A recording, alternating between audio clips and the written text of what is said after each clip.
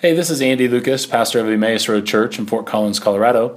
Thanks for listening to our podcast. We hope this message helps you grow in your walk with Christ.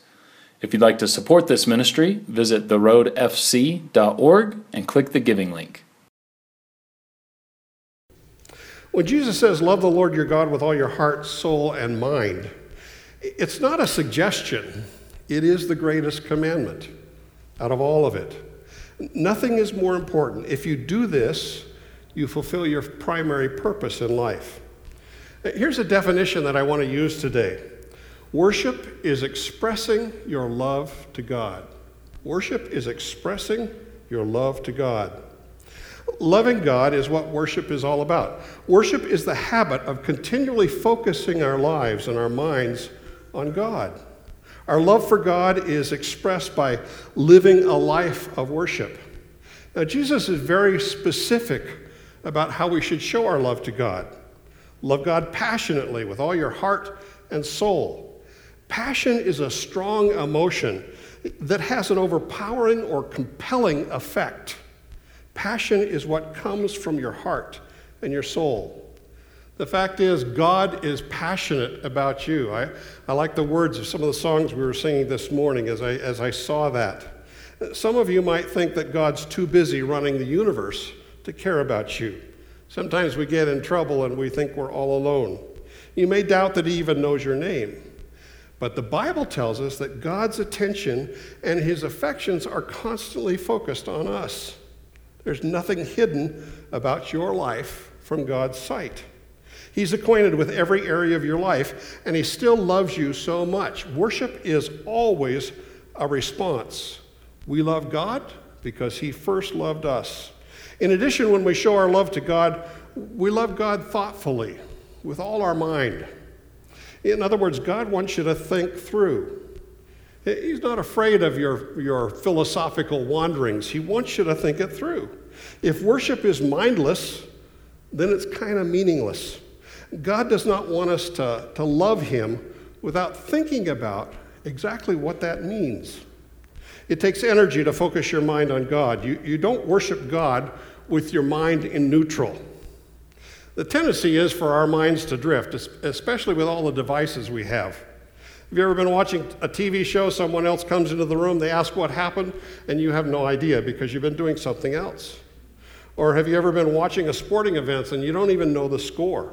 You've been doing something else. Have you ever left a church service and you had no idea what the preacher said? Are you even aware of what I just asked you? It takes energy and attention to stay focused on God. You know why God wants your focus? It's because he's focused on you. I had some late thoughts after I turned in my verses, so this one's not on the screen, but it's from one of my favorite scriptures. Psalm 139, verses 1 through 3. He says, have you looked deep into my heart, Lord? Or he says, you have looked deep into my heart, Lord, and you know all about me. You know when I am resting or when I'm working. And from heaven you discover my thoughts. You notice everything I do and everywhere I go. When someone discovers your thoughts, it's because they've been thinking about you. Just as he notices everything you do and everywhere you go, you will be aware of his presence in everything you do and everywhere you go. That doesn't happen haphazardly. It happens intentionally, and it takes energy. This is why I encourage you to establish a routine in your day, where preferably at the start of the day, where you spend some time focusing on God. This is where you read your Bible and you pray. In Mark's gospel, he quotes Jesus as saying, love God with all your heart, soul, mind, and Mark adds the word strength. When we show our love to God, we love God practically with all our strength. When you worship God with all your strength, you are using all of your practical abilities for him. In his letter to the Colossians, the Apostle Paul said, whatever you do, work at it with all your heart, as though you are working for the Lord and not for people. Now, if you don't like your boss, then maybe change who you are working for. I'm not talking about changing jobs, but when you change who you're working for, your work can actually become worship. One of our great dangers is that we compartmentalize our lives. That's when you think that you go to church to worship and you go out there for your career and then you go over here for your social life.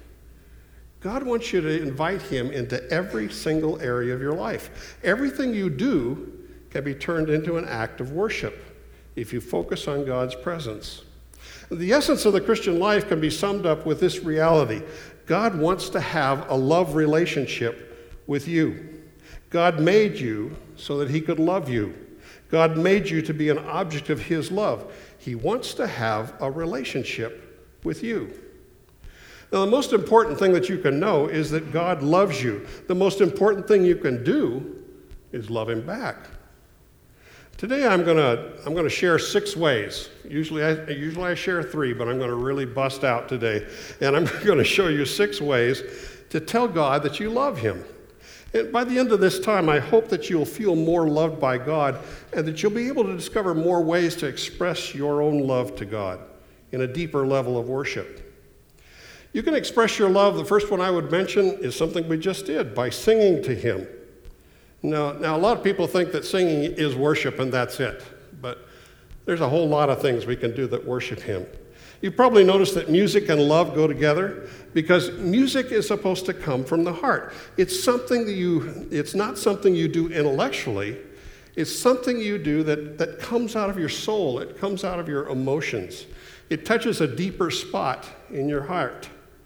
There are many love songs in the world. There are radio stations or Pandora or Spotify. They all have stations that are directed toward a love format. But did you know more songs have been written about Jesus Christ than any other person or topic in history? Christianity is a singing religion, a singing faith. Why? It's because Christianity is not about religion. It's about a love relationship with God. God loves you so much that he sent his son to die for you, and he wants you to love him back. King David and a few others wrote the book of Psalms in the Old Testament for use in singing praise to God as a part of worship. I often read a section out of the Psalms in my morning devotions, and there are musical references everywhere in the Psalms. Psalm 147:7 says, "Sing out your thanks to the Lord, sing praises to God." Nothing will make you more aware of God's love and God's presence in your life than singing and praise. I know some of you are saying, but you really don't understand, I can't sing. Doesn't matter. Bible says make a joyful noise. As a pastor of 45 years, I've heard a lot of joyful noise in my career, and I don't mind it. In fact, I sing in a choir now where everybody can come, whoever wants to sing. And we've got several very prominent joyful noisers in there. We all take turns sitting next to them so we can stay on our part. I know it's easy to come late, and I know it's easy to be somewhere else in the building when the music starts. But when you miss the music at church, you make a big mistake. You need the teaching principles for your head, but you really need the music for your heart. You need to fully worship God. Music inspires, it refreshes, it rejuvenates, it revitalizes us. Music and worship in praise to God has a healing element to it. Often, if you're depressed, you really need a song. Can you worship God more than just at church? Obviously, you can, because worship is simply expressing your love to God. Now, I think it was my generation that discovered that you could worship God at the beach or the mountains or in the park by singing to the accompaniment of our guitars. Now, I'm an old baby boomer, and I think I originated everything, so that's why I'm throwing that in there.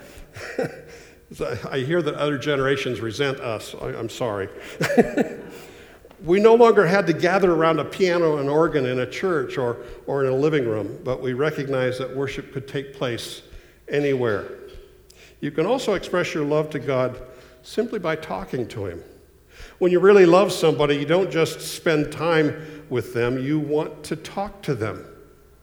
Remember when you first fell in love as a teenager and your parents got upset because you were always on the phone? Now it's texting. You talked and talked, because you were getting to know that person. That's how you get to know anyone, through communication.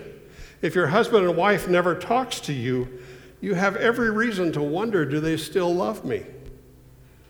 What do you talk to God about if you want to express your love to him? You literally need to talk to him about everything that you would talk to your best friend about. Your hopes, your fears, your dreams, your anxieties, the things you're proud of, the things you're ashamed of, your goals, your ambitions, your hurts. Look at this in Psalm 116, verses 1 through 2. I love the Lord because he hears my voice and my prayer for mercy, because he bends down to listen. I will pray as long as I have breath. For some of us, our walk with God becomes routine and dull and joyless and lifeless. There's a simple remedy for that. Just start talking to God. And then many times you think you're too busy, but you're not. You always have to have the time to talk to him. I have found a number of places where I just talk to God. I love to take pictures, and when I go to Rocky Mountain National Park, I usually go early enough so I don't even have to show my card at the entrance, and I just immediately sense God when I look at the wonder that he makes, and I talk to him. It's just natural. It's a place where that flows out of me. Another way to express your love to God is by listening to him. Listening is one of the greatest gifts you can give to anybody. We all want to be understood. We all want to be listened to. Every time you listen to God, you're saying, God, you matter to me. I value what you have to say.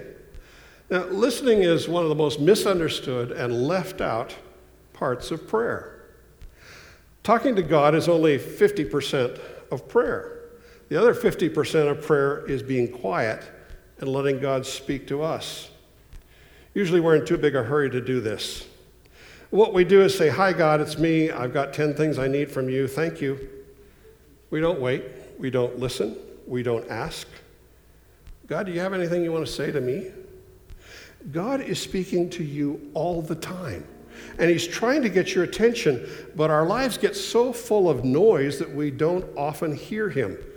How does God speak to us? Well, he speaks to us through the Bible.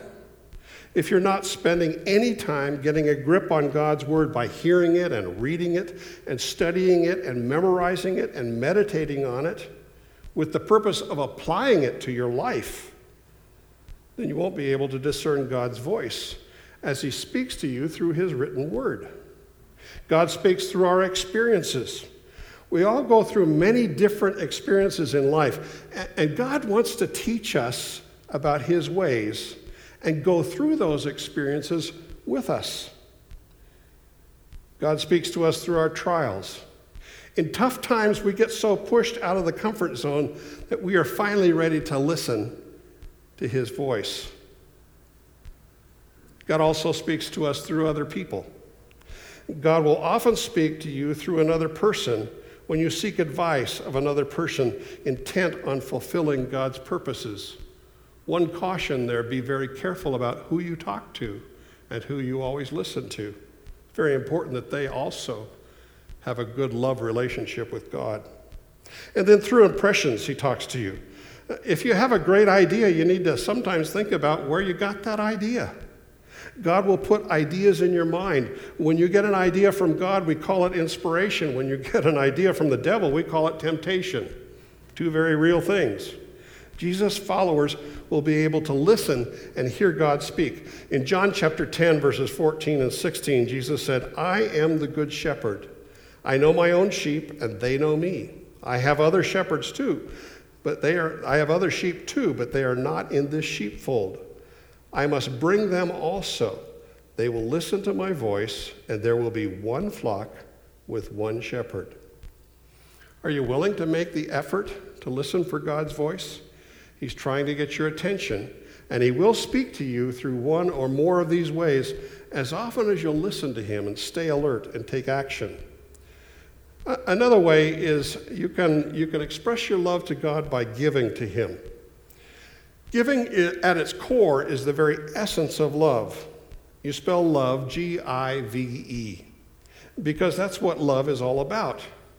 Now you can give without loving, but you simply can't love without giving. This is one way to really test the sincerity of your love.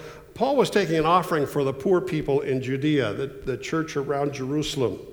They were starving as a result of a severe famine. And he gave this challenge to the Corinthian church in 2 Corinthians chapter 8, verses 7 through 8.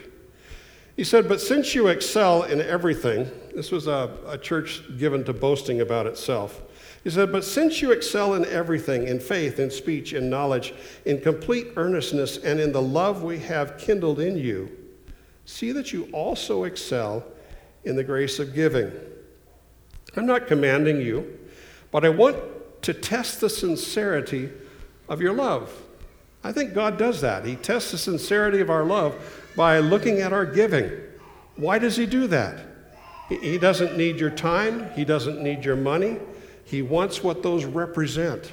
They represent your heart. He wants your heart to become like the heart of Jesus. I've discovered that there are basically two kinds of people: cheerful givers and fearful givers. Cheerful givers say, "I'm going to give. It all belongs to God anyway. He gave it all to me. I wouldn't have anything without God, so I'm going to give it all to him, and he can take care of my needs." Fearful givers say, "I can't afford to give. I've got to protect my interests. I've got to watch out for what's mine." That's selfishness. Remember that God so loved the world that he gave. Cheerful or fearful, you have to make the decision. But we're the ones who need the joy of giving. Giving is as much an act of worship as singing, praying, thanking, or listening. It's saying, "God, I love you so much that I want to give back to you. You saved my life. I want to give back to you." Everything we have comes from God. Another way is you can express your love to God by being committed to him. Love is all about commitment. You don't really love somebody unless you're committed to his or her best. Your commitments determine your future. You are becoming whatever you're committed to. So you better choose your commitments carefully. You can't lose really by being committed to God. Weak people are often defined by their circumstances. They're just kind of blown about by what's going on around them. But strong people are defined by their commitments. What does it mean to be fully committed to God? It means to be committed to God's purposes. We're talking today about worship, but this is not something that just happens inside these four walls. Worship can happen anywhere.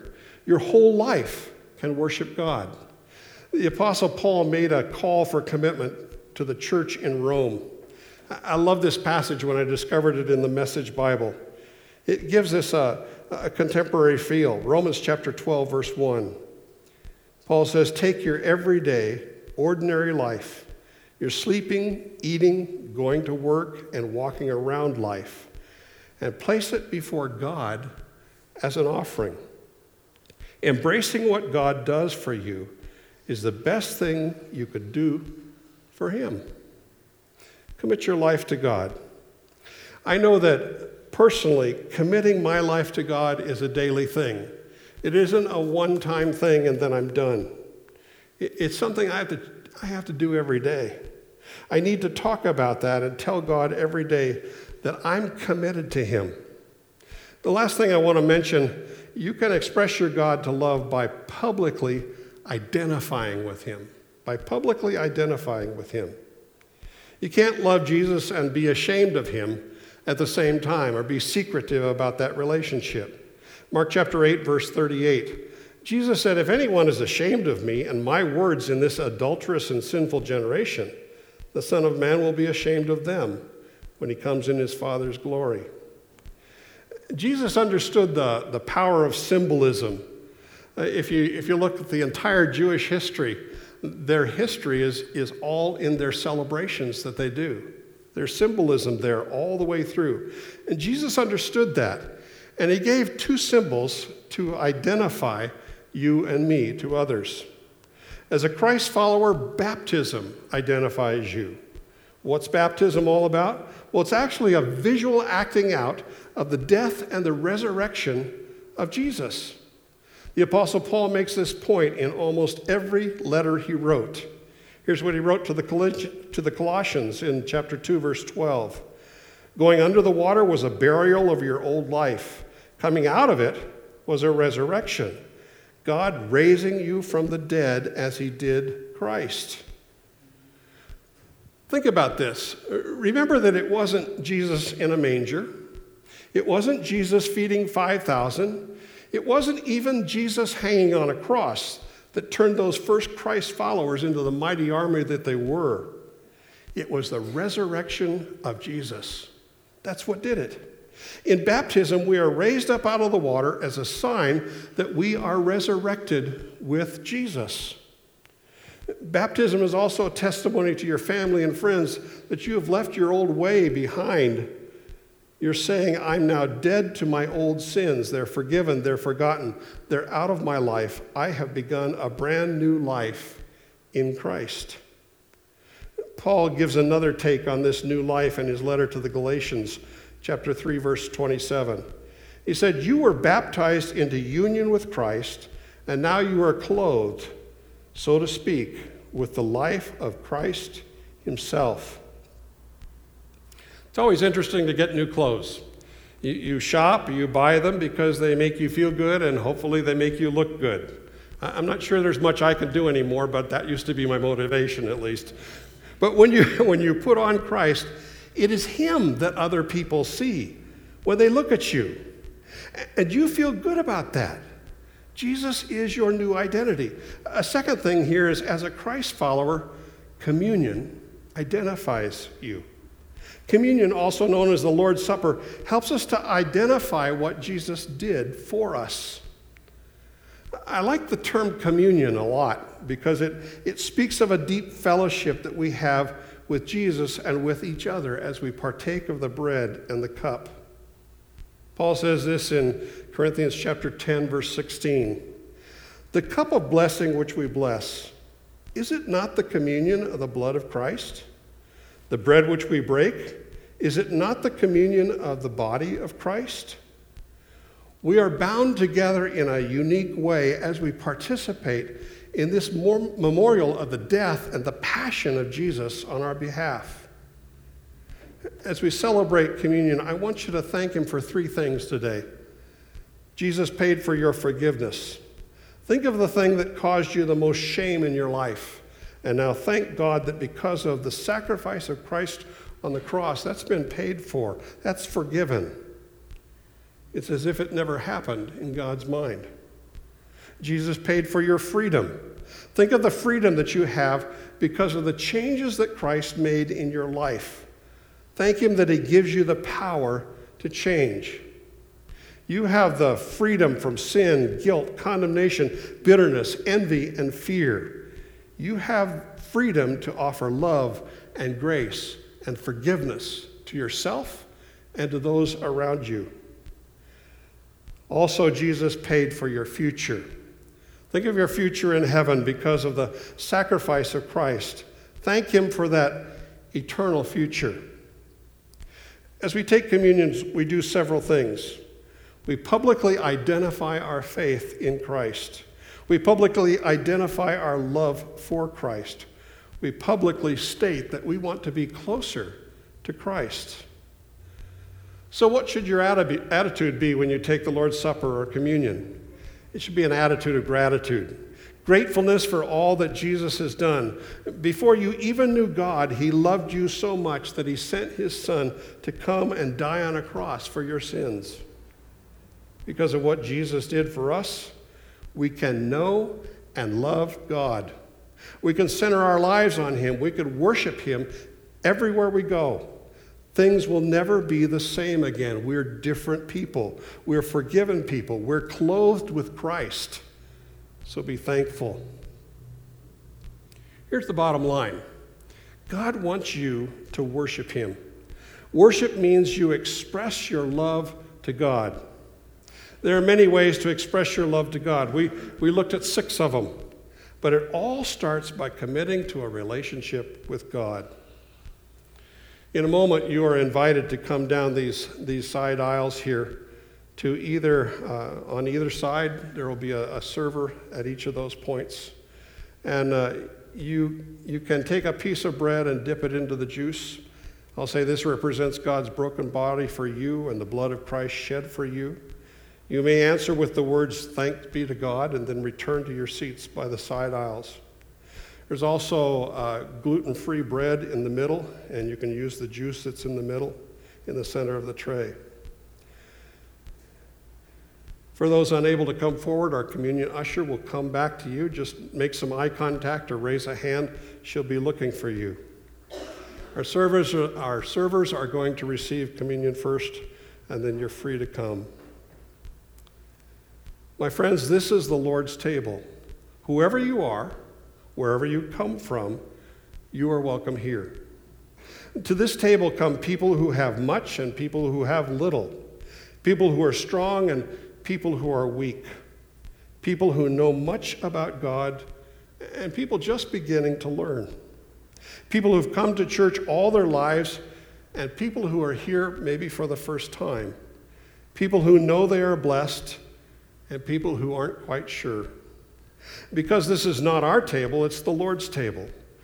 And the same Jesus Christ who died for all people welcomes all people to come and see and taste that God is good. Communion is a reminder of what God has done for us through the life and death and resurrection of his Son. The God who created us is the God who forgives us and takes care of us. The God who calls us to wholeness and everlasting life with Jesus Christ. Through the power of the Holy Spirit here and now, as we share this bread and this cup, we celebrate the love that binds us to one another as brothers and sisters in the family of God. So it is that all who trust Jesus, whether a little or a lot, and want to trust him more, are invited to come and be part of this feast he has prepared. Scripture tells us that the Lord Jesus Christ, on the night he was betrayed, took bread, and when he had given thanks, he broke it and said, "This is my body, which is for you. Do this in remembrance of me." In the same way, after supper, he took the cup, saying, "This cup is the new covenant in my blood. Do this whenever you drink it in remembrance of me. For whenever you eat this bread and drink this cup, you proclaim the Lord's death until he comes." Let's pray together. As you bow your head, if you've never opened your life to God, would you pray just the first portion of this prayer in your heart as I pray it out loud? Say something like this: Jesus, today I've realized what you did for me on the cross. And I realize that I'll never be able to repay what you've done for me. I realize that everything I have is a gift from you. Please forgive me for not trusting you in every area and every moment of my life. Today I want to trust my life to you. Help me learn to worship you all the time by letting the way I live be an expression of my love to you.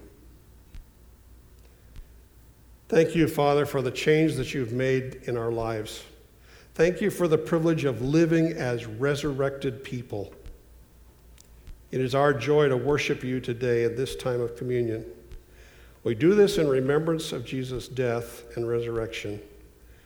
We do this as an expression of our love for you. In Jesus' name I pray. Amen.